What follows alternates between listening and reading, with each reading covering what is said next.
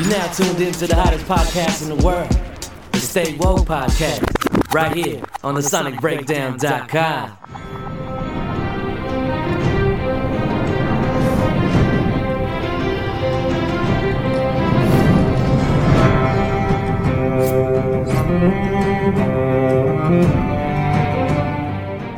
Welcome back to another Stay Woke podcast. This is D. Ray Brinson, and you know the Stay Woke podcast is presented by the SonicBreakdown.com. If you haven't checked out our review, you're slipping. Go check that out.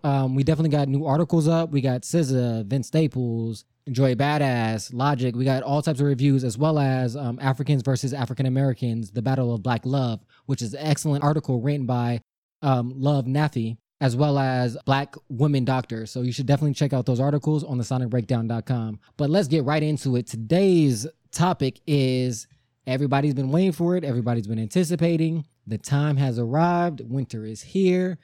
The real GOT fans know it's Game of Thrones time. I'm going to introduce, we got Reddy. You've heard him before on other comic podcasts. What's up, bro? Yeah, what's up? What's up? Thank you for having me again on this wonderful Game of Thrones right now. And then we also have a newcomer to the podcast. We got Benjamin in the building. Hey, what's happening? This is Benjamin Onanowo, but you can go ahead and follow me on Instagram at Cousin Benji. You know, we all family here, and I'm excited for this Game of Thrones podcast because I am a part of House Vision, and you will see the plot. I love it. And we also got brother to the left. Yeah, what's happening? We got a newcomer to the Stay Woke podcast, but as Benjamin just said, we all family. We got Lonnie in the building. What's going on? Happy to be here.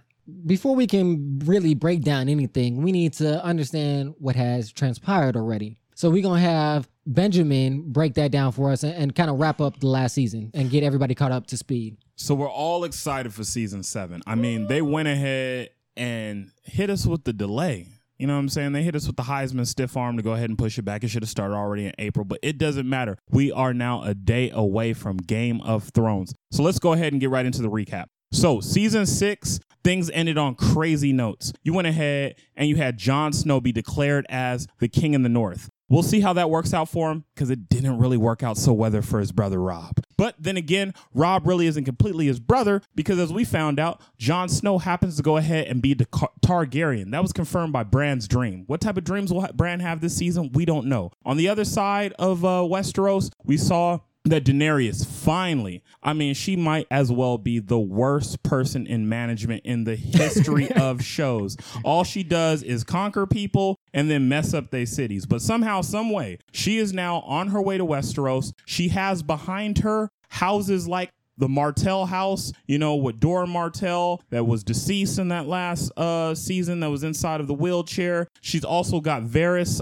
going ahead and supporting behind her, and she's got Lady Olenna supporting behind her. So we'll see how this goes. And she's got the Greyjoys with the ships. She's got the dragons. It seems like these are inmountable odds that she cannot be defeated. Unfortunately, we don't know how that's going to go there. Then on top of that, Sam's getting that education. He's out there in Old Town studying the books. He's trying to find out a way to go ahead and defeat the White Walkers. So he is there with Gilly, with little Sam. We got to figure out what's happening. Unfortunately, at that same time, hopefully he could go ahead and find a cure for House Friendzone. Yes, House Friendzone. You know him as Jorah Mormont of House Mormont, of the late Mormont that died, that was the Watch Commander, and he happens to also be the uncle of Lady Mormont. He's trying to be getting inside those draws for Daenerys all day, every day. It has not happened, but unfortunately, he's still contracted some type of disease. He's a stone man. Maybe he could go ahead and get that figured out. We'll tune in this season and see whether or not he's going to be living. Then on the flip side, we got Jaime. He went ahead.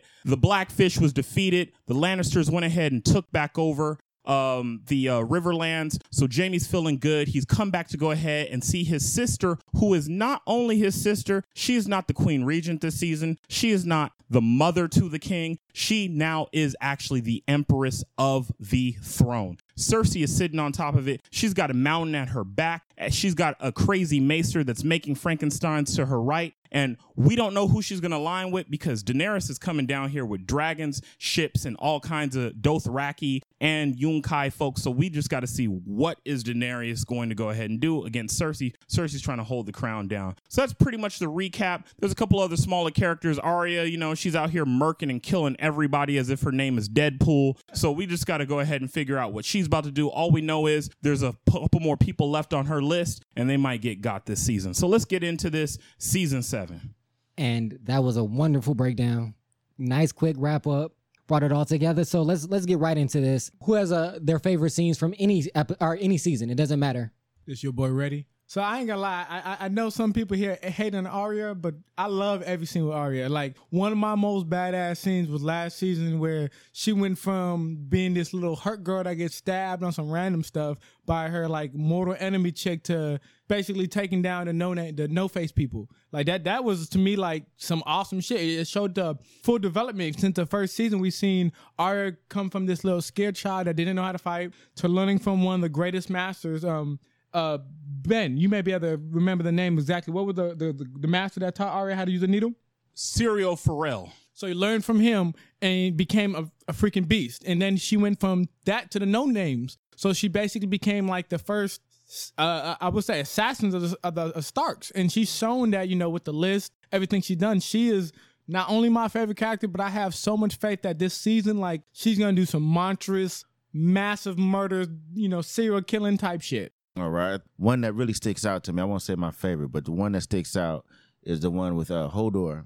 When you learn about the origins of, you know, basically how he came to be, and, you know, just the way they play with time in that scene is something I think is really special, you know, because what you see is in real time, you know, how he, you know, basically how he has that speech issue that he has going back from, I guess, when he was a kid or whatever, right? And you see how basically he was saying, hold the door.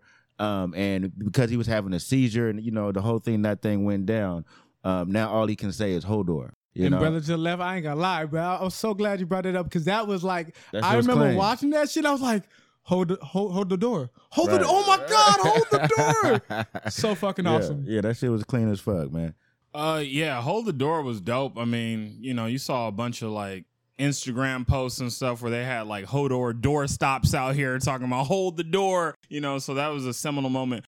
For me, there's multiple moments. One of them particularly that sticks out in my mind was definitely when it looked as if it was bleakest, darkest day for Daenerys.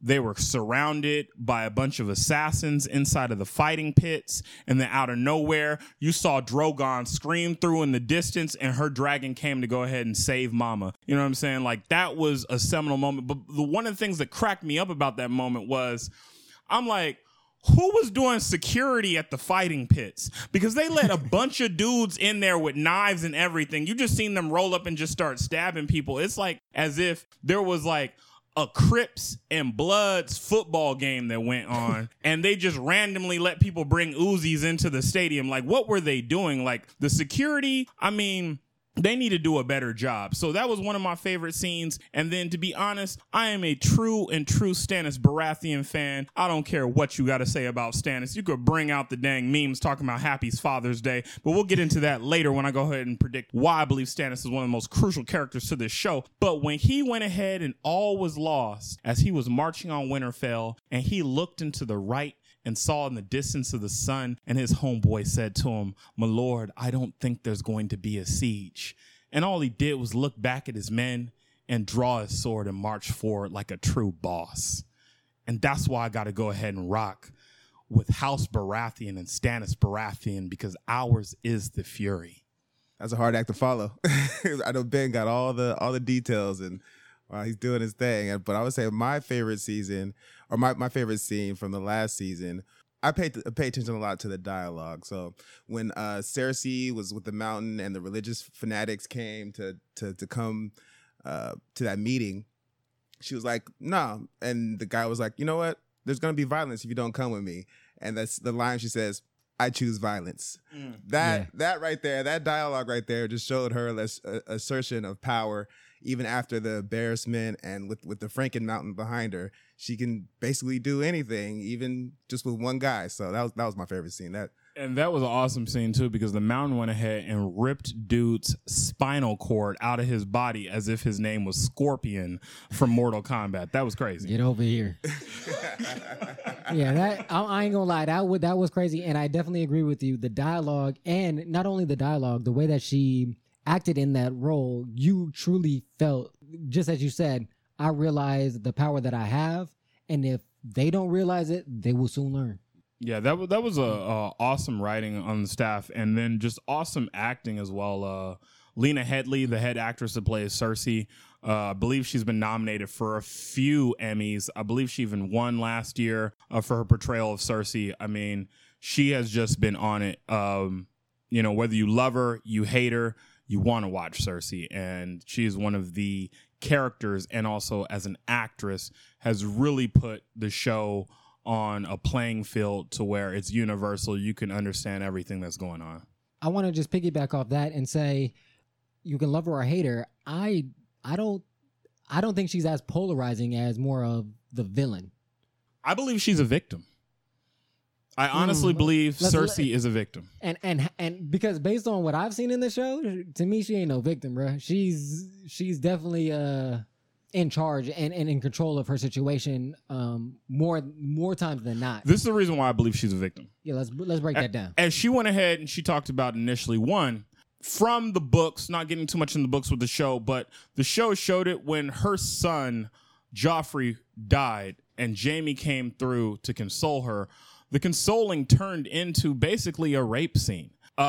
She had basically been getting raped or molested by her twin brother almost all of her life. She was forced into a marriage. That's the reason why she took so harsh to what her father had said. I gotta disagree, because if you're talking about that she was the one that was coerced into sex, this is the dominant most chick I've ever seen in life and in TV shows. I can't see that she was. I see more to me, I felt like he was more of the victim, where she didn't really give him a choice but to give him the dick. Like it seemed through each time. Look, think about even when we talked about the time when the son died. You said that he kind of did force it that time. I'll give you that. But we think about early in the first season. We talk about when they were in the tower fucking before Bran saw them and he pushed them off the balcony. It was more of her like, I want it right now, more than him trying to get it right now. So I agree with certain concept. That one particular time when he died, when the son died, I believe that could have been one. But the rest of it, I believe it was more of like she was coercing him over him coercing her. Well, in response to that, let's break it down. So from the tower, unfortunately, we didn't get exactly what was exactly in the book that was described. But with the tower scene, one thing that was true was she did not ask Jaime to go ahead and push Bran out of the window. Jaime did that himself. And in the book, it's more implied, and it's just an actual fact, that she even told Jaime, we could have scared the child. He was just a boy. Why would you go ahead and push him through the window? On top of that, Cersei is a woman in a world where, unlike Brienne, she does not swing a sword. Her power, unfortunately, as exists within inside of a patriarchal world, comes through her guiles and her intelligence of her sex. And she was pushed off into a marriage with a drunken, whoring man. Then at the same time, her side dude happened to be her brother, who's extremely aggressive and has murdered people on her behalf. Hence why she's never gone ahead and told him about her situation with her cousin Lancel, because she had to go ahead and use that in order to free herself from the tyranny that she was under from her brother. And as a result, yes, I do believe that in a way from the start, she's been a victim because none of these things she put into fruition. All she wanted to do was go ahead and marry the prince, but unfortunately it wasn't the prince that she thought. And then she wanted to go ahead and keep her kids alive, but she's been living with the fact that she's had a prophecy that's told her for forever that not only are all of her kids going to be shrouded in gold, meaning that was the metaphor for that they would die, but also that she would be killed by the Valancourt. And the Valancourt in High Valyrian is little brother, and that's the reason why she's been such an asshole to Tyrion, because she believes that that's her little brother. But, plot twist, Jaime came out after she did, holding on to her ankle. So as a result, maybe Jaime is the one that'll end up killing her because he's actually also her little brother. Definitely kind of took it in a slightly different direction, but just to kind of get back to if Cersei's the victim or not, I'm going to also disagree. I don't think she's a victim. I think she's kind of naturally malicious. And I got two reasons for that, or at least 2 points I want to bring up. First, I don't know if it was in the last season, but at some point there was a flashback to her childhood when she went to the witch in the forest with a friend, and she basically got that prophecy that my brother just spoke about. But in that scene, you can just tell she was a malicious, kind of evil, conniving little girl. Just in her character. So there's something that leads me to believe that she just kind of has always been that way. And then also, you move forward and come to, that one scene where she finally got the woman who was mistreating her when she was being held hostage or by the, by the religious zealots. And, one thing that stuck out to me when she had the mountain behind her, she was basically talking to the woman as she was chained to that bed or whatever it was she was chained to. She was like, I killed my husband because it felt good to be rid of him. She was also like, I fucked my brother because if he feels good inside of me or something like that, right? So, to that extent, man, I don't see her as a victim. I see her as just a malicious, conniving woman. She's lethal. I love her. I love her character, that. But you know what I'm saying? She, I don't see her as a victim. I just see her as, she's essentially just a bad person. So brother left, I agree and disagree with you. Like, there's certain parts that Ben said really good. Like, for example, when we talk about the religious zealot, I believe that whole concept, she was a victim. Because let's be honest, I don't care if you are a vindictive or a revengeful person. I'm just speaking on myself. If you have me walk through a square while people throw shit at me and I'm butt ass naked, and you talking about shame and messing me up, I know I'm getting revenge. It's not how. It's not an aspect of if. I know it's a massive win. So I would say at least in that one major aspect, she was by far a victim. But the reason why I say she doesn't have let me finish. She doesn't have the complete victim mentality because of all the shit. Like Ben said, she's been through hell and back throughout her whole life. Like, yeah, she was with a dude that constantly cheated. Let's be honest. The king, Robert Baratheon, he has multiple. Remember when we looked at what it was that season? But 2? that was accustomed to the times. It was, but you still Ned was an also exception. Got on to so she was also raped by him. And they talked about that multiple times, that he forced himself on her. So in any way, that is some concept of a victim. Even if we do say, she didn't have the victim mentality completely, but the reason why I'm saying she's not a completely victim is because most victims are, if we look at the psychology of it, you go inward, you either say fuck the shit and you no longer think about it, or your personality changed to a more inward person. But instead of her, she kept the, as you can say, the maliciousness of who her character was, where yeah, you did some fucked up shit to me, I'm not gonna let it go, I'm not even gonna let it by. The whole time from the minute when the religious zealots got her, even when she was being tortured, because that's basically what they did to her, from that point on, she was like, this is how I'm gonna get you back. And she knew about the whole dragon fire. She even told the bitch, when I get out of here, I promise you, I got you. And it wasn't even like that false promise. She knew without a singular doubt that you weren't gonna get away from me. And besides just her, we talk about the again, maybe Ben can help me because I'm horrible with name, the female that was gonna marry her son. You're talking about Lady Olenna's granddaughter, who her name is escaping me right now, but Lady Olenna's granddaughter of the House Gardner. Thank you. And the reason why I brought that up, because even with that concept, you can see when she was first introduced that she kind of gave her that look like, bitch, you're going to die. So when we saw the concept of her in the religious zealous temple with every one of the septons, every one of all the people, because if you looked at it very... And I just came back to me, Marjorie. So we're talking about Marjorie. Yeah, Marjorie, thank you, because I could not remember her name. But when you saw Marjorie and all the other religious zealots, everybody that ever wronged her in that temple, that building or whatever, every one of us, no matter if you've read the book or TV show, you knew they were about to fucking die. It was just the concept of how they were going to die and would Marjorie be able to actually escape. She's always been vindictive enough where she gets everybody back into the way she believes they should get back, which is why I don't believe she's a complete victim. Okay. We've been spending a lot of time on Cersei. Any other particular characters that stood out, important? Well, I mean, they're all important in different regards. They're all important. Yeah. I think one of the most important characters is Sam. Sam is an awesome character. He's known as the Craven One, meaning a coward, as George R. R. Martin likes to write. Sam has killed a White Walker. He killed a Thenn. His main goal is to go ahead and protect little Sam and Gilly. He was totally embarrassed by his father, which let's remember why Sam even got to the wall in the first place. Sam got to the wall. He's the oldest child of House Tarly, Sam Walt Tarly. His father is a great general. They are basically the muscle for Lady Olenna. They are the ultimate, like, fighting force within that house. And Sam was not a fighter. So as a result, his father one day went ahead and said, hey, look, we're going to go on a hunt, and you're going to end up falling off your horse, and I'm going to hunt you down and kill you. Or you can go ahead and renounce all of your rights and allow your brother Dickon, who I really want to go ahead and take over this house, and you can go ahead and go to the wall. But Sam, I feel he's going to have the opportunity of maybe finding a cure for Jorah as he's in Old Town and he's researching. At the same time, too, he might go ahead and be able to find other ways to defeat the White Walkers. And I believe with all of those books that are there, with all of the records that they take, because remember, this parallels real life. So it's almost like the Catholic Church. And there's one thing about the Catholic Church, beyond basically destroying other religious sources and cultures along the way, they do a great job of keeping records. And so I think at Old Town, the records must have been kept of what happened with Jon Snow and with a child being born in Dorne. So I think Sam will also find out and be one of those people along with Bran to maybe go ahead and discuss Jon's parentage with him and allow him to be able to figure out that he was the prince that was promised. And with that, one of the things I like to agree on, because he is surrounded by the books, Sam, we saw in the first season as well as the second season, the Maesters talked about the ring that was an actual magic ring. Since we now know, since the comet happened, the dragons happened, and Bran happened, all this magic had returned to the realm, I do think he's going to be the first Maester of this generation. Because they talked about other generations of Maesters having magic. I think he's going to be that one to not only understand how to defeat the White Walkers, but actually bring magic back to the Maestery.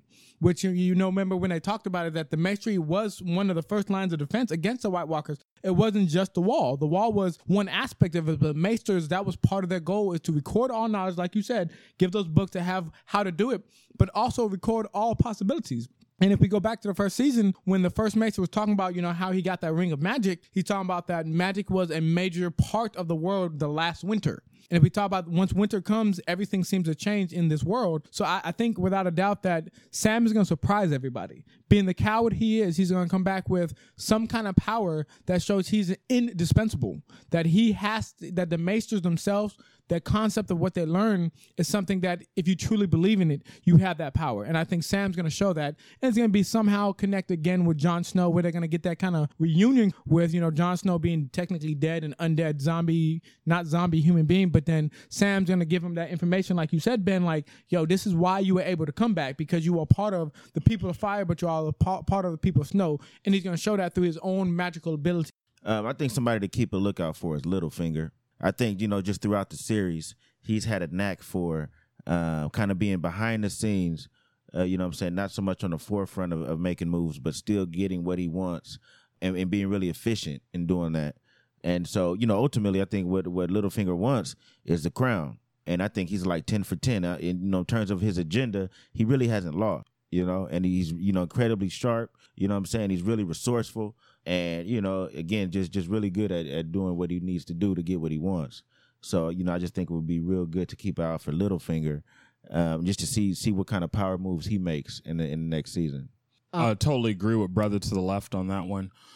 Littlefinger, let's think about it through the seasons. He rose from being absolutely nobody to then becoming the Lord of Harrenhal, to now he's the Lord of the Vale. Married Lysa Arryn. He's trying to go ahead and get the key to the north, which happens to be Sansa. Another thing that I think, just a theory, Jon Arryn's child, Robin Arryn. I think Robin Arryn is Littlefinger's son. Because to be honest, he had been sleeping with Lysa for a very long time. And they talked about Littlefinger being the person that was the gangly kid that looked like he was in one of those like low budget, like, South by Southwest type of like film festival things where you're trying to fight against the bully. And that was Littlefinger trying to fight against Ned Stark's brother, Brandon, nearly killed, cut from navel to navel. Catelyn had to go ahead and save him. And as a result, I also feel Littlefinger started the Game of Thrones on a micro level.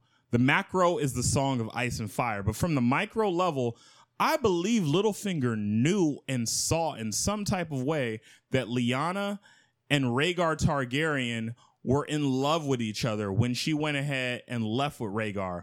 And I think Littlefinger possibly started the lie that she was kidnapped.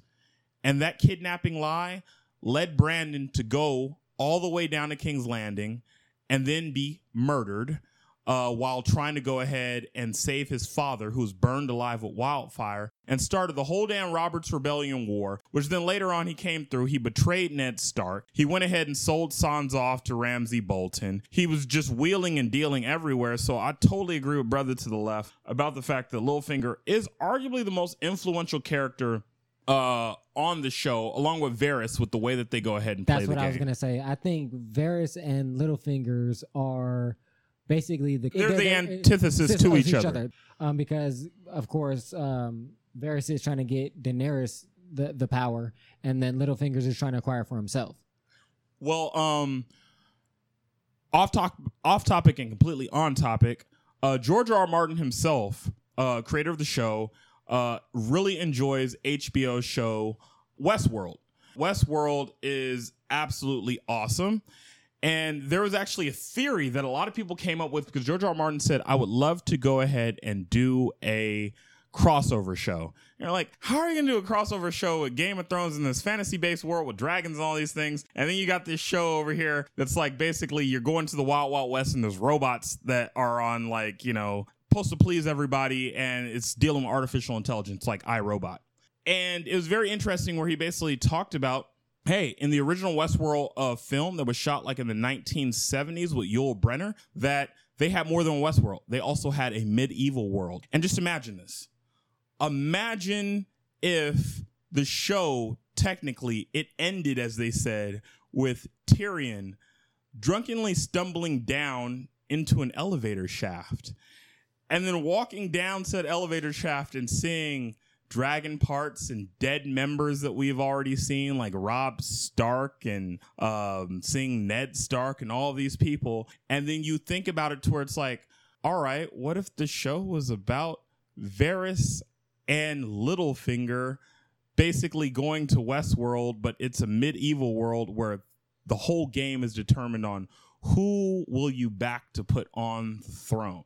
And I say that to basically say in agreeance that this show broken down to a micro level almost is literally a power play of sorts between Varys and Littlefinger of who they're going to back. Everybody else is just pawns, knights, queens, bishops, and rooks on the chessboard that is Game of Thrones, and they are the players. Exactly. And that's exactly how I see the relationship between them two. I never put it in that context of Westworld, but that's an interesting idea in theory. The one character that I want to bring up, unless anybody has anything else they want to add to Littlefingers and Varys, is Arya. To me, Arya, and I want to throw both of these things out there and get your guys' opinion. Just the evolution of Arya, because to me, that is interesting and something to look out for, as well as the evolution of Sansa. Because in the beginning, I hated Sansa. Yes. But until last season, I grew to like her, and now I'm pulling for her to get some form of power because she's growing stronger. Just what are your opinions on those two particular characters? So with that, I mean, as a whole House Stark, you know, we've seen the evolution of each one of their characters. You know, Arya and Sansa have been, you know, Sansa in the beginning of Game of Thrones was really like a second or third hand character. She was a character that we didn't think would ever really do much, or she wasn't a pivotal part of the show. And then as we go on, we start seeing that basically, you know, she was married into it, she got raped and all this other stuff, where I would not be surprised if we see in this current season or even next season that she's pregnant with his child. Because, you know, he raped her consistently and all that bullshit, which is, you know, sad. But so that's on the side of Sansa. But Arya, we've seen her she started with always this rambunctious child. This rambunctious child, like I said earlier, that didn't have a clear goal in the show. She went from a rambunctious child to the number one assassin in the show. Like when we talk about female assassins, we got her and the females from the Land of Sun or the Land of Fire. I don't want to. House Martell from Dorne. what he just said, because he has better memory, but has them with her where they were assassins themselves, but she showed that she's above that. Not only is she proficient highly with her needle or her sword, but she's also proficient highly in sabotage, camouflage, and espionage. She got trained by a group that will be a modern day, I guess you would call them like assassins or ninja, because she's found out how to be in plain sight without being in plain sight. So with her, I love just the show of, they kept her rambunctiousness, they never got rid of it, but they expanded on who she could be. Her role in the show of becoming, instead of just becoming this rambunctious child, becoming a knight for the Stark, becoming a knight for the North, where she can actually lead, be a general to the army. Where Sansa now has become where she won't be queen, but she'll be a different kind of general, because I do think they'll both be generals. I think Arya will be the hands-on first, ride on the horse, I'm going to war with y'all. But then Sansa, since we've seen that she has the intelligence to come up with plans or help with plans to be a strategist, I think she'll be more of those behind the back person, where she will actually help the king, queen, or whoever it says they're going to rule at the time become the ultimate strategist. Yeah, I was going to mention Arya as a person to look out for. I totally agree as well. She's a pivotal character. I'm not that big of a fan of Arya. I'll be completely freaking honest. But this is one of the things where I think one of the reasons why Game of Thrones is such an amazing phenomenon as well is the fact that it touches all scopes of life, especially one of the things that is prevalent in today, especially with the administration that we're under, which is feminism. So as a result of feminism, I think all of you all that think that Sansa, you didn't like her and you liked Arya, are some of the worst kind of fake feminists, because that is the same argument, case in point, where a feminist that is free, a younger woman that has gone to college, will talk trash about a stay-at-home mom. When it's just like, certain people choose to go ahead and be stay-at-home moms. We talked earlier about Cersei. Sansa was in the exact same position that Cersei was in. Sansa was being groomed to go ahead and be the wife for Joffrey. We did not know that Sansa was going to be dealing with a psychopath to the same degree that Joffrey was. But Sansa, that was her whole thing. She was built to go ahead and do that. Then she got that life and realized that wasn't the life that she wanted to have. And then she went ahead and she moved on and she gained a form of freedom through Littlefinger, only to be tricked by the patriarchal structure similar to arranged marriages that exist in Eastern worlds, and was moved on to go ahead and have to marry Ramsay, even a worse situation than Joffrey, because at least Joffrey didn't violate her physical being that she had. So as a result, on the flip side, Arya has always been protected. Arya, when she first came through, had the protection of her father and was allowed to go ahead and be whoever she wanted to be. Then when she had to flee King's Landing, she was lucky enough to go ahead and find Gendry that was able to go to protect her, and the Brothers Without Banner. After that protection, she went ahead and actually was protected by an enemy in Tywin Lannister, who went ahead and protected her when they were at Harrenhal. Then she only moved on to go ahead and be protected, by the Faceless Men. She has always had male protection, so as much as we feel that she is this great virtual paragon of like feminism, independency, Arya has always had a male figure protecting her in some way, in some form. While Sansa has been left on her own to go ahead and strive as a woman and go ahead and figure it out. And that's one of the reasons why I am a huge proponent that I am a fan of Sansa over Arya. Now, what I will say to that is, you make very valid points. The reason why I didn't like Sansa is not because of, you are absolutely right. Arya was protected. Sansa wasn't. The problem that I have with Sansa is every time that she had an opportunity to help herself, not just that, when she had others, and I know this on topic, but branching out into other things, in domestic violence situations, women will get beat by their husbands and they have situations to get out, but it's their fear mentality. There's so many components that go into it that stop them from doing that. So I get that aspect of it. So that's completely understandable. There were situations where there was people that she knew that she trusted and that there would be no consequences.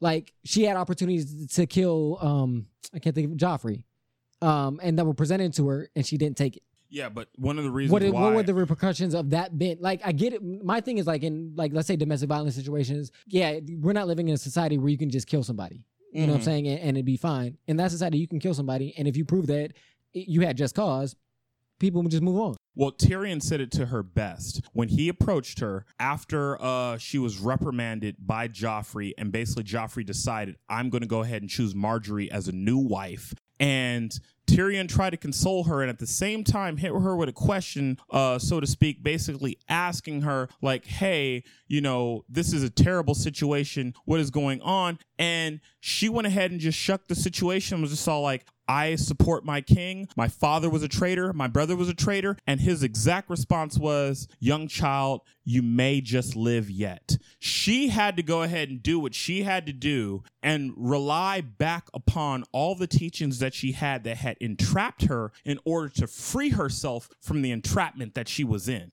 But the point I wanted to add is, Ben said it kind of earlier, the whole Eastern mentality. So it's on track, but just to follow me real quick. When you get the oldest girl of any family in any Eastern religion or any Eastern main culture, what is the role of the main female of any Eastern culture? It's always to... It's a dowry system, basically. It's a dowry system, and that's what she was. Let's be honest. From the beginning, even when we look at back the first season, when she first met Joffrey, we knew when Joffrey, because of Joffrey, all the shit that happened when they killed the wolves, that was who her role was. And the reason why I said I didn't like it had nothing to do with some of the stuff you said. It's more because I saw her conforming to something that she didn't want to do when she had the power, in my mind, to be that strong, independent woman that could have changed her role. I felt that she was too easily conforming into the dowry system of the oldest child, where from each time we talk about Joffrey, we talk about Littlefinger, because Littlefinger basically had her for a little while. When we talk about Ramsay that was, tormenting her, she in each time conformed too easily to the system that she was presented. Yes, I know she had to survive. Yes, I know she was doing what needed to be done, but like D-Ray said, she had many opportunities multiple times to show that she had that independent streak. You did not see her true independence until basically this last season when she got back with her brother. Then you started seeing her becoming this strong, independent, and using her intelligence, her furious ferocity, who she was. So that's why in the beginning I didn't like her, because I felt like she conformed too easily to the standards of who she was supposed to be. The only thing that I would say is, if you don't like Sansa and you don't like the naivety that she had as a young child and all those things, then you shouldn't like Daenerys. Because it's the exact same thing. Daenerys was completely controlled by her brother Viserion, was beaten by her, was moved into a situation with Drogon where she was initially raped until she became to go ahead and love who he was, only to be betrayed by Mirri Maz Duur, then let out by Khalasar, then constantly tricked. When she went over to the city of Zorozondoxis, one of the few brothers that ever existed on the show that wasn't a slave, she went ahead and was tricked by him. They tossed his ass into a vault, which he seemed like he had a bunch of money, but he didn't have no money. It was almost like Floyd Mayweather having to go ahead and pay the IRS, so it didn't make no damn sense. So as a result, it was super bad for Daenerys, to the same degree that it was bad. The only difference was Daenerys learned through the Dothraki culture of the respect of her physical self. She was constantly tricked and has still been tricked on the mental and political aspect. Sansa finally gathered the mental and political aspect when Littlefinger took her in. They went to the Vale. Her aunt was killed, and she walked down the steps in that badass black dress and basically said, look, he's with me. He didn't do anything wrong. He's good. But unfortunately, he sold her away to Ramsay, who Ramsay, being a person that was of lower birthage, he did not give a damn about who she was and who she, was as a Stark, and just that lineage of basically being a part of an older house. And that's why he physically abused and raped her. The other thing that I do want to add in regard to Sansa is the difference between Daenerys and Sansa is Daenerys never had a strong, powerful woman in her life. Sansa did. Her mom was a beast. Her sister is a beast. That's the difference that I have. That's why I do like Daenerys, because literally she had nobody. It was her brother, and her brother was an ass. Like, her brother didn't care about her at all. At least Sansa had people in her life that cared about her, one. And then on two, she had people in her life that were empowering women. I disagree about her mother being a beast. I'll let brother to the left go ahead and jump in, but I totally disagree about her being a beast. About Catelyn Stark being a beast. She was not. I think I'm going to try to simplify it a little bit. I think that, both these women, their lives parallel each other in a lot of ways. What they both have in common is that they both were in an abusive situation, a real bad situation in life, and essentially found a way to have some power. Daenerys, obviously, at this point has a lot more power than Sansa, but both are powerful women at this point in the game. I think I think all of us something we're overlooking in terms of not liking Sansa is that in the beginning she was just kind of a spoiled little brat, and I think that's the biggest difference in terms of who you like or not.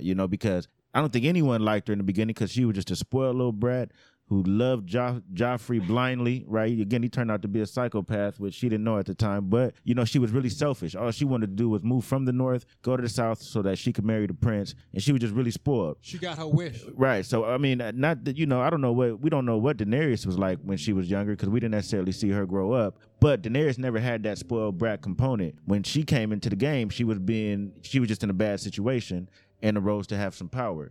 Again, whereas Sansa started off as just spoiled and really, it was easy not to like her in the beginning. But to the left, I think the part that you're missing out, even I love Daenerys and I like Sansa now as well as Arya. But you said that we didn't get to see physically, yes, the Daenerys grow up, but we did hear the stories of the Mad King and the daughter and the son. And when we talked about, she had that same spoiled mentality in the beginning. If we look at the first several episodes of Game of Thrones, when they had that little protector, it was the brother, it was her, and then the little dude that was trying to help them in the beginning. They talked about how she never understood anything about politics. She never understood anything about battle. This is why I gotta agree with Ben in certain capacities, because Daenerys, she became cool because she got dragons, and everybody loves a motherfucking dragon. It's a fucking dragon. If we look at her, who she is as a person, she's a fucking horrible human being. Like, she literally goes from place to place, kills everybody, and then says you're free, but doesn't give them any kind of true structure. She did it with the Dothraki. We see how the original Dothraki turned out. We see that the Slave City. We see how that fucking turned out with a whole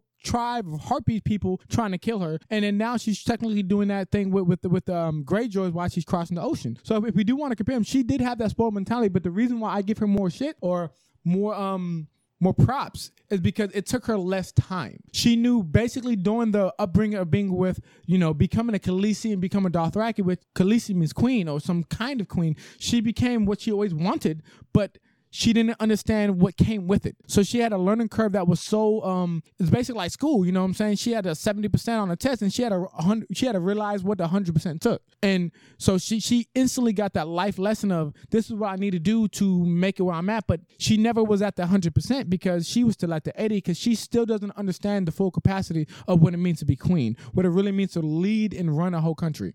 If you can quickly, why you think Catelyn Stark isn't a strong, empowering woman? No, I don't think she was a strong woman. Okay. I think Catelyn Stark was one of the more weaker women that existed even weaker on the than show. Sansa?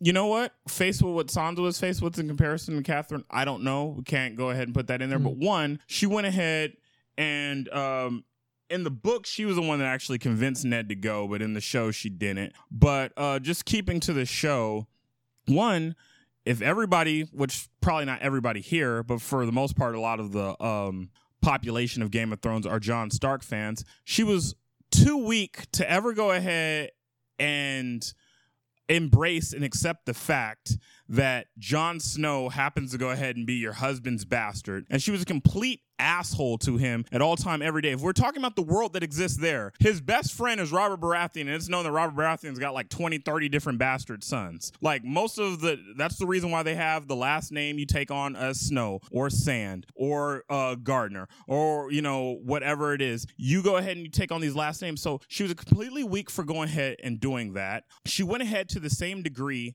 that Sansa had an issue when she was talking to Robin Arryn, her cousin in the Vale, when he got upset at her for building their snow house and stuff, and she couldn't control him. The same way that she couldn't control her foolish-ass son, Robb Stark, who decided to go ahead and ruin the whole entire war by marrying some random-ass woman that ended up ruining their alliance with the Freys, and then she completed it by going ahead and freeing Jaime Lannister, who ended up, as a result, costing basically them the war and her son dying. So as a result, Catelyn Stark, tough woman as in like, okay, she survived an assassin, thankfully for a wolf that she didn't care about saving her son. But no, she was a very weaker-willed person in comparison for the fact that she always felt uncomfortable because she was a woman from the Riverlands that was living in the North, and she talked to Ned on that ad nauseum, and that's throughout the show and the book. So do I think that she's strongest for being a woman that exists in Game of Thrones? Yes. Is she this like special woman that's put up on some like pedestal? I mean, she couldn't even go ahead and tie up Cersei's breastplate. I'm sorry. I agree. I think I got some different reasons. And I'll say she's relatively weak. Again, I think she's strong because most of the main characters that are women, of that stature on the series are strong women. But when you compare her to Cersei or Sansa or Daenerys, these are women that got action at the Crown. You know what I'm saying? She never had action at the Crown. Even Arya, who's an assassin, she's clean as fuck. So when you compare her to them, she's weak compared to them. In my opinion. But just in general, I still think she's a strong woman. So I just want to bring up something to both of y'all because I disagree. I do think she's strong. So y'all, I feel like y'all using the weakness concept as a too broad. You said that one of the main points that you think she was weak is because she never accepted Jon Snow. Let's think about this. We really gonna use this in realistic terms. Her husband went to war. She trusted that her husband was going there to protect the kingdom, the North, her and her kids that she already had. And then he comes back with another child. I don't believe that's weak. I believe that's hurt. You wait, let me finish. Hold on. You got hurt because your man cheated on you and brought back a child that was not by you. I don't believe that's weakness. I believe that part's hurt. Hold on. Let me continue addressing the rest. Also, when it comes to her son, Rob, when we look at any mother when it comes to their child or any parent, you have to let your kids make their own mistakes. Yes, sometimes those mistakes can cost them their lives, but your end goal was, you are now the king, quote unquote, of the North, and you have to act like a king. You cannot have your mommy telling you what to do. She had to pull back. That to me, that's a sign of strength where you know that something may be wrong or something may not be the best choice, but you have to let your kids make their own mistake and their own choices or they can never rise to be the king she was hoping he would one day be. Totally disagree with that. We're talking about her. First off, let's just chop through this fable real quick. Her husband, Ned Stark. Her husband, Ned Stark, she got married to 2 days before he damn near left to go off to Robert Baratheon's war because the person she really loved was his older brother, Brandon Stark, that died. So she had no emotional connection to the man at all before they went ahead and they had kids. But either way, it was the same thing with him. His wife died right before he wanted to marry her. So it was kind of like neither of them had a complete connection. It was arrangement of blood or of circumstance. Well, he didn't go ahead and have a wife. His real person, which she has not been revealed in the books and probably never will in the show, he loves this woman, Ashara Dane, who dang near looked like Daenerys. Some people think that she was Daenerys' mother in the books, but that got dispelled or whatever on the show. But, okay, so Catelyn Stark was with a dude for 2 days when she was crushing on his brother for like years, ends up getting pregnant by him, but doesn't know until he's off at the war. So because basically Jon and Rob were about the exact same age, she comes back with the child, and you want to be salty about this. For why? You didn't love the man? You wasn't out there putting in work? You was not out there practicing with them in Harrenhal or not in Winterfell, not shooting in the gym, but you wasn't out there sharpening the blades in Winterfell. I'm sorry. She was not special like that to go ahead and get that upset. On top of that, when it comes to her son, no, I'm sorry. If Joffrey had an opportunity to go ahead and marry another woman, and there was a situation where her daughter, who had already been off in Dorne, if the Dornish folks would have said, we are holding this Lannister until you go ahead and tell your son to give up the crown or whatever, we're not going to go ahead and do something. Cersei understands the rule of power and understands how much she loves her kids. And I'm sorry, they got to go. Even if it was Jaime, they got to go. But Ben, but you're missing a prime example. When we think about Cersei's always had power. She's a Lannister, one of the richest families in the world. She run, even when they weren't in the kingdom, they ran the kingdom. So you can't really compare that concept. Yes, she has the army to throw at that. The Starks haven't had that. They had the North and they had their clansmen, but they couldn't just overrun the whole entire kingdom, go all the way up to walk up to King's Landing like it wasn't shit and say, give me back my daughter. That wasn't a possibility. You can't blame her for that weakness because that's not a weakness in her. That's a weakness in who she married into. Catelyn Stark's a part of one of the oldest houses. It doesn't matter about the king. It's the houses. As we could all see from the Battle of the Bastards, the Vale is pretty damn important. And they happen to go ahead and have what they have. Catelyn Stark is a part of River Run. As we saw from the damn last season, it's important to control River Run. So much so that the Lannisters came all the way there to go ahead and help out the weak-ass phrase to go ahead and take it back. Catelyn Stark is of high blood and high birth rate, so she understands what the deal is. It's no different about whether or not she's been in the mix for that. On top of that, living out in the north of Winterfell is basically like living out in Russia, you know what I'm saying, during like the 16th century. Like, of course, what they had going on in Western Europe, they're not thinking what's going on in Russia completely. But at the same time, it's pretty important, and the czars, you know what I'm saying, knew what was going on. Because you brought up the Vale. The Vale, yes, the Vale is a super important, very great group of people that you want to have on your side. But just like when they were trying to invade it, they are more important in their own land. That, yes, you cannot invade them because the mountains on each side and all that.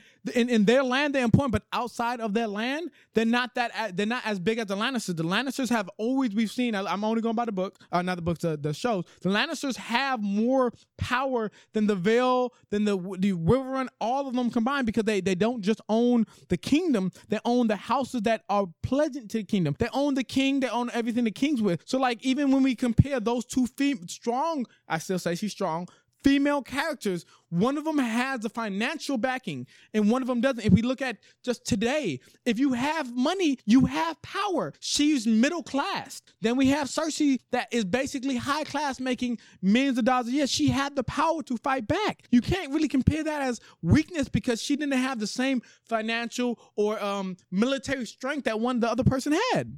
I mean, I'll totally go ahead and disagree with that once again, because when you're talking about the houses, first off, the Lannisters had to go ahead and borrow money from the Tyrells. So they're not even one of the strongest houses when it comes to it financially. When it comes to actually swords, the Vale is a stronger house for fighting. And of course, House Stark is a stronger house for fighting. So I'm like, the House Stark is almost gone.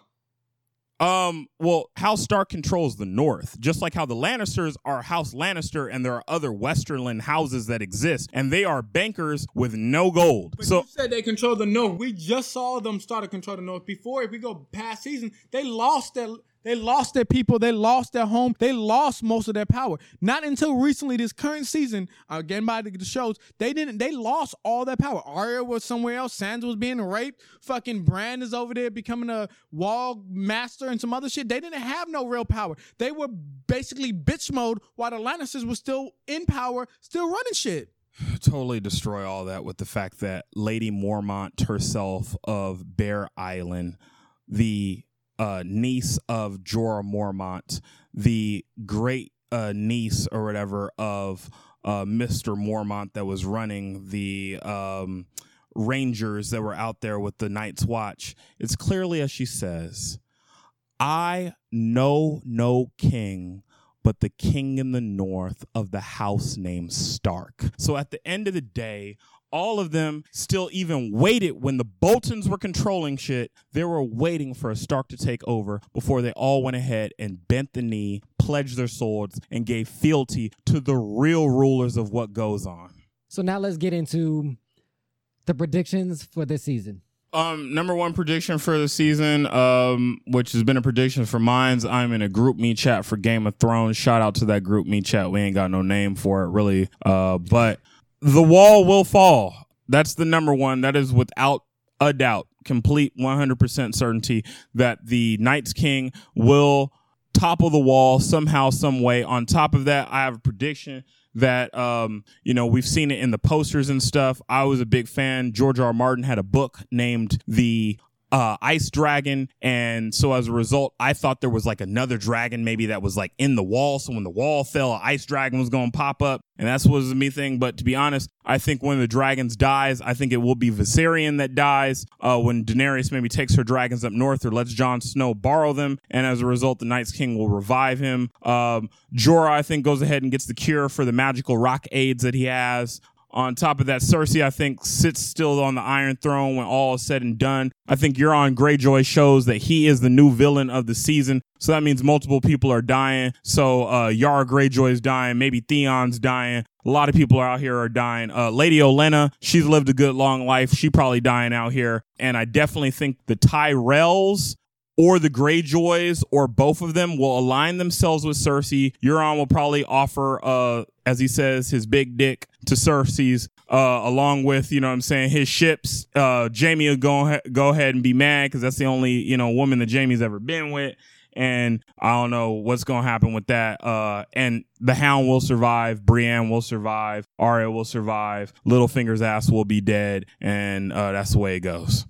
Some of that I agree on, some of I don't. The parts I don't agree on is the dragon part. I do believe, since we talked about the last major war where the dragons were killed, I believe they already had one that was sleeping. So you talking about one of the three would die. I think they already have a dragon as a ace card in the back when it comes to the snow ones, because we know the last war when they burnt the whole island of Iron. I believe one of those dragons are actually already been revived behind the wall, just on that sleeping type shit. So when they're really ready to be serious, they're gonna bring that little ice dragon out, and that's gonna be like Ice Dragon 4 or actually 5, because they talked about back then that had 2 or 3 dragons that burnt that bitch down. So I think they at least got 1 or 2 of them. The other part that I agree on, you know, Arya, all the Starks are going to survive this season, but I don't think they're going to survive all of Game of Thrones. I have to disagree with one part. I do think Cersei.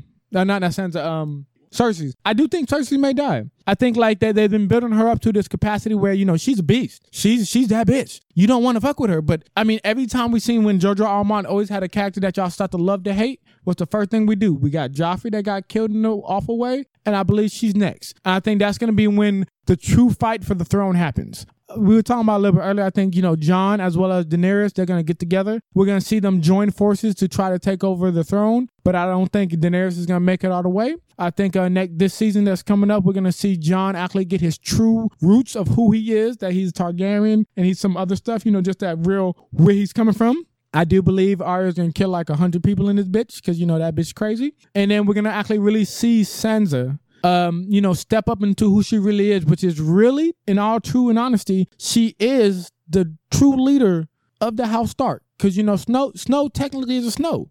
Anytime you get that Snow or Sand title, you're a bastard. And no one wants a bastard to rule. We saw that with the crazy motherfucker that got killed. So no one wants a bastard to be your main lead. So I do believe she's either going to take it or it's going to fall on Bran. But the reason I don't think it's going to fall on Bran, because I think Bran's going to go on kind of on that, I don't think Maester tip. I just think more on the magic tip, where he's going to be that, like, he's going to be like, yeah, I know I should take over and become the new ruler, but you know what? I got this major responsibility of being this tree dude, and that's what I got to do. I got to be that magic guy to help bring the kingdom on. We haven't talked a lot about Tyrion, and I'm kind of interested in what would his role be in this upcoming season. Is he gonna marry anybody, or is he just gonna be an advisor to Daenerys? So I'm kind of interested to see what he would do. For a prediction, I would say he marries somebody, maybe Daenerys to You think consolidate. He's gonna get Daenerys? Maybe to consolidate some power in some sense. I don't know. Just to what power would she get from the imp? Here's His by dick watching ain't like long the enough to end, box with God. watching That ain't gonna happen. No, but I feel what Lonnie's talking about, because at the end of the last season, you see Daenerys getting really close to Tyrion, right? And you see them getting a very strong bond that she hasn't had with anybody else. Almost like that scene where she gave him the hand, right, to be the right hand or whatever. You see him like it's kind of intimate. That was an intimate scene. I agree with. So I think you can see something. I wouldn't put that. You know, it's not. It's not that far fetched. I think. I agree with what you said about the power, about who the closeness. But my question to you is, she's all about power consolidation and making her way to the Iron Throne. What power consolidation can he really give to her that Jon can't give, which is a natural born as well as somebody like anybody else? Yeah, I mean, I think that, I think she's also someone who's prone to follow her heart as well. Yeah, she's definitely trying to get that crown, but if she doesn't see Tyrion getting away with that, I think that, again, I don't think it's necessarily going to happen. But if it does, I don't see her marrying him as something that's out of the realm of possibilities. Let me hop in there real quick before you give your predictions. I just want to piggyback off of what you guys said. I think the possibility of what he brings to the table of power-wise. One, he is a Lannister, so he does have some rights to the Lannister house, as well as he knows how to run King's Landing. He knows the politics of King's Landing. She has no idea the politics of King's Landing.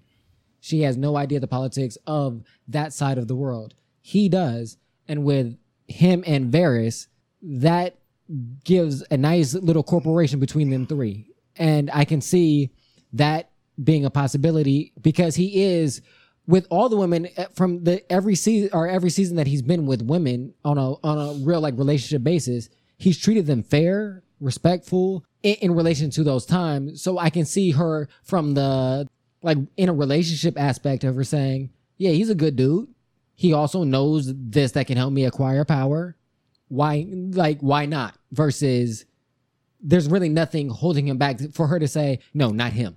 Yeah. Shout out to all my little people, but he's an imp. They're not getting together. That's just not happening. Because let's also look at the women that he's interested in too. Lower born women, some of them former whores, yes, whatever he's married. Some insecurities. He's not into power like that. It suited him well when he was, the second in command, which to be quite honest too, other than like a wildfire trick, I mean, he was running King's Landing okay. He ran Marine into the fucking ground. Let's be quite honest about it. Like, if I could go ahead and choose which is going to be a topic for another day or whatever, but if I could go ahead and choose a hand, I'd definitely choose Davos over Tyrion all day, every day, and twice on Sunday. No. She's probably going to end up sleeping with her nephew, Jon, because technically, like, under the Targaryen thing, she's his aunt. So that's probably what's going to happen. Like, they're going to end up sleeping with each other. That was going to be my prediction. I was going to say that Daenerys and Jon Snow, make an alliance, physical or not, but come together and take on Cersei and Theon's uncle. I see them first. Yeah. I don't think they take them on, though. I think they take on the White Walkers. I think the throne gets decided next season. Possibly. But then also, I'm really interested to see how Littlefinger plays into this because he's going to be somewhere making power moves, and he's going to have something to do with how things end up. Before we go on, but I think the Jon Snow Daenerys connection is a little too obvious, and I think one thing that's key with the Game of Thrones series is that they will surprise you, and so that's why I mentioned the Tyrion Daenerys connection, just in case, just to throw it out there, see what happens. But one part of my prediction is something that Ben kind of said. I do believe that she'll never see the Iron Throne, but I do think she'll see a throne. I think that before the end of not the season coming up, but season next, it will split into two different monarchies. I think since they've said it multiple times, nobody can take the North. I think it's going to be the North has a kingdom, and then, technically the South or whatever you want to call them has a kingdom where they're in unison and the kings talk to each other. Where it's Jon Snow and her, and then maybe someone else takes over the Iron Throne. I mean, I just don't see that. I mean, with Daenerys like taking over, she's gonna go ahead and get with Jon. They'll go ahead and get together, but I think it's more so for about an alliance. Jon cares about the White Walkers. Everybody else cares about the dumbass crown that has nothing to do with anything. So he's going to convince her, like, I need your dragons to fight the war in the North. She's going to be like, I need you to go ahead and bend the knee for the North or whatever like that. He going to go ahead and he going to bend the knee. He going to go ahead and lick the creation of her pearl. And then that's about to go ahead and be that. And then she going to convince him to go ahead and fight on her side. But eventually, I think, will all come together. Even Cersei, I think they will all realize there's this dude that raises his arms slowly in the air and people come back to life. And right. That's who we have to defeat. Right. And I think this is how the series is going to end. Not just this season, but the entire series. I think it's going to be, they're going to figure out how to beat the White Walkers. It's going to be a huge battle. The whole country is going to be fucked up. And the humans will win, but it will be at a ridiculous cost. And I think it's just everything's going to be burnt up and fucked up. And there will be someone standing, but they won't have much of a country left. And I think what do they call it? A something victory, a Pyrrhic victory. That's what I think is going to happen. I mean, all of those are great predictions. We got a couple of hours before we find out some of those predictions, possibly. Before we get out of here, we have a special little pool that we're gonna roll through for all the listeners out there. This is how this works. You're gonna pick your bet on. Let's see here. We got 7 questions. You have 7 bet lines. You pick your bet, and if you get it correct, you have an option we have a surprise gift that you'll find out if you win it. We also have a shout out on the podcast, and then another gift is spot on the podcast. Let's get into these questions, and I'm going to throw these questions out to you guys because we want to see if you guys are right about these predictions as well. First prediction or bet line, and this is called the Game of Thrones Death Pool. The first question is over under Arya killing 5.5 people this season. I'm going under. I think she's just going after big dogs. She's not going to be out here just killing scrubs. I'm going definitely over. I think she's gonna kill the big dogs, but I think she about to go on like a rampage and kill some other motherfuckers during a war or something. I'm going over. Yeah, over. Okay. Question number 2. Will Jorah Mormont find a cure this season? Yeah, Again, all of these are specifically for this season. I think he getting saved like magic in the 90s, baby. He find that cure. I gotta agree with that. I think he's gonna have that ultimate epiphany, and all of a sudden, like something that he can never figure it out, all of a sudden is gonna come like fucking Tinkerbell tapping him with some magic wand. No cure. For the Arya, I'm going under. I think they're gonna save her real killing spree until the last season. For number 2, will he find the cure? I think he will. I think you're right. I think he will, but I think it will be something similar to what Ben said. I think it will either be Sam. Or actually, I think Bran might cure him as well. And so the next question we have here, will Bran take Winterfell by episode 5? I think Bran, by episode 5? Yeah, specifically I think episode 5. Bran will get to Winterfell. No, I don't think, because I think Bran gets to Winterfell in like episode 6 or 7. I don't think he takes it. I think he gets there. No, I don't think he takes Winterfell. I think he gets there by episode 5, but he doesn't take Winterfell. Winterfell will revolve around Sansa. Sansa will be the keeper of Winterfell, and possibly I also think Littlefinger, because I think Sansa and Littlefinger will have a wedding. I agree with parts of that. I don't think Bran's gonna take it at all because I don't think that's like his role in this show. I think it's gonna be a Snow/Sansa Littlefinger help taking over. I don't know about the marriage part, but I do think it's gonna be a Jon Snow take over Winterfell. Yeah, I don't think he's going to take Winterfell by episode 5. I don't think he's going to take it either. I don't think he's going to. I agree with everybody here that I don't think he's going to take it, period. But I do think that I think Sansa's going to take Winterfell. I don't think it's going to be Snow. I don't think it's going to be Sansa and Littlefinger. I think it's literally just going to be Sansa. Who will sit on the Iron Throne? None other than the baddest chick in the game. Off with their heads, Cersei Lannister will continue to sit on the throne until the final season. I disagree. I think she'll do most of this season, but I think by the end or somewhere close to the end, she's either going to be killed or she's going to be taken off the throne. I agree with Ben. I think she's going to stay on the throne. I mean, it's the most coveted item in this whole series, and she's basically been either around it or involved with it in some way, in some form. So I think they're going to keep it going because we just, kind of love to hate her and see her there. And I will say, I agree. I think Cersei will be on the throne, but I think it's going to be more closer to, as Ben brought up too, as well as that is more going to be of, we all got to figure out the enemy of my enemy is my friend. These White Walkers are more important, more dangerous than any of y'all. The little political games y'all playing here is peanuts in comparison to, like you said, a man that can raise his hand and people coming up from the dead. That's more important. So it's going to be, she has it, but it's because nobody's really going for it because they have more things in mind. Will the Mountain, this is number 5 for everybody out there who's keeping track. So definitely you have to tweet us, Instagram, or Facebook us your responses for them to be counted. You can also email us, but those are going to be the main platforms to do it in. Go to our website. You can get our Twitter, Instagram, Facebook. It's either sonicbreakdown.com or Stay Woke Podcast. So number 5, will the Mountain be killed this season? No, I do not think the Mountain be killed because I think he is only going to be killed at the hands of his brother. And I think the Hound will be helping John's ass out in between the North and wherever else they are. For one of the first times in this podcast, 100% agree with Ben. Yeah, I think the Mountain is going to be key for Cersei holding the throne. I actually think he will be killed this season. I'm going to agree with brother to the left. I think he will be killed this season. I think he's going to be killed fighting for Cersei.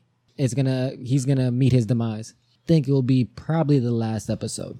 Number 6, we're getting close to the end. Which house will Cersei Lannister align with? I think she aligns with House Tyrell and House Greyjoy. Even after what she did to Marjorie? I think if you remember when Sam was sitting down and talking with his father, And the few times that we got a chance to get to know Randall Tarley, I don't think he has a fondness for women being in charge. And now that House Tyrell is in a lot of trouble, I could see Randall Tarley, because he has to come back. They don't introduce characters just to have them there. Same reason why people are like, oh, Euron, blah, blah, blah. They got dragons. All his ship's going to burn. He's a boss. He's going to be around some. So I think Randall Tarley aligns himself with Cersei, and that's how they get that house. And then it's a no-brainer that Euron Greyjoy floats up to King's Landing with his 1,000 ships, offers some dick and some ships to go ahead and marry Cersei.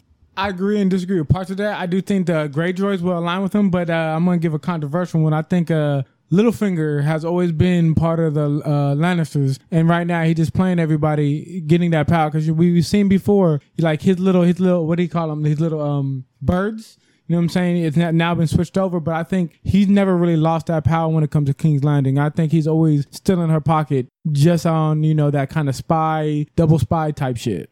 And the very last question, will one of the dragons die? Without a doubt, Viserion is the one that I'm picking that's going down, named after Daenerys' brother. At some point, if her and Jon are going to sleep together, they're going to go ahead and try to create an alliance. Jon, I think, will convince her that the White Walkers are real, because one thing is, her counsel is Tyrion, and Tyrion trusts Jon. Him and Jon have a friendship from when they met each other at the Wall. And why she'll probably be like, Jon, you're crazy. What are you talking about? Reanimated corpses and stuff. Tyrion will be like, maybe you need to hear him out. And I believe Jon will convince her. He'll get the aid of a dragon, probably Viserion. And, White Walkers ain't nothing to play with. You know what I'm saying? That dragon's going down.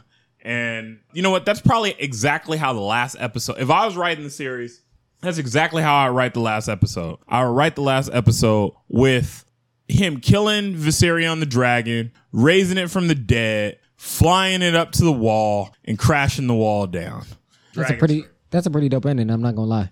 I disagree. I think a dragon will die, but I don't think it's going to be raised, because we know dragons themselves have a magical ability that we haven't truly got a full understanding of. We have the eggs of the dragons that were, chilling for years and years and years, and didn't awaken until we had Daenerys with the fire. So I honestly think that a dragon from the last war has already been dead, that the White Walkers have been working on this whole time during winter. So then, I think the last kind of episode is going to be something similar to him, but different, where they're going to come to the wall, and, the other 3 dragons on Jon's side / Daenerys side are going to come up and be like, yeah, I got y'all. Y'all can't fuck with me. And they're going to fuck up a lot of White Walkers and a lot of dead people. And then all of a sudden, it's going to be like the White Walkers, he's going to give that look like he did when he raised the people when Jon was running away. He's going to raise his hand or get a look like, nigga, y'all ain't got shit on me. And then the next thing we're gonna see like an ice dragon that was dead from the last war come up and start fucking shit up and destroy the wall, and show why the White Walkers are so powerful, because they don't bring back regular people, they bring back anything. I think they're gonna show that with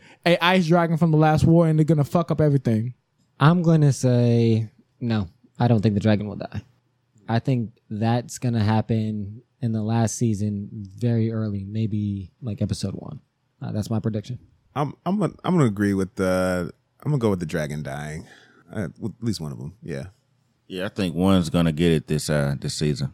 All right, well, I want to say thank you to everybody for coming in and listening to another Stay Woke podcast. Definitely get in on this Game of Thrones death pool, and let us know what you think. Go to our Instagram, Twitter, Facebook, or you can email us at cofounder@thesonicbreakdown.com. First, I want to say thank you to Lonnie, brother to the left, Benjamin, and Ready for hopping on for another podcast. We're going to try to do more Game of Thrones. Let us know if we should do more Game of Thrones. Let us know if you like our discussion. Please leave us a review on iTunes, SoundCloud, Google Play, or Stitcher. It really helps. A 5-star review is the best. You know our motto: live, listen to some great music, watch some great shows, and above all, love more, man.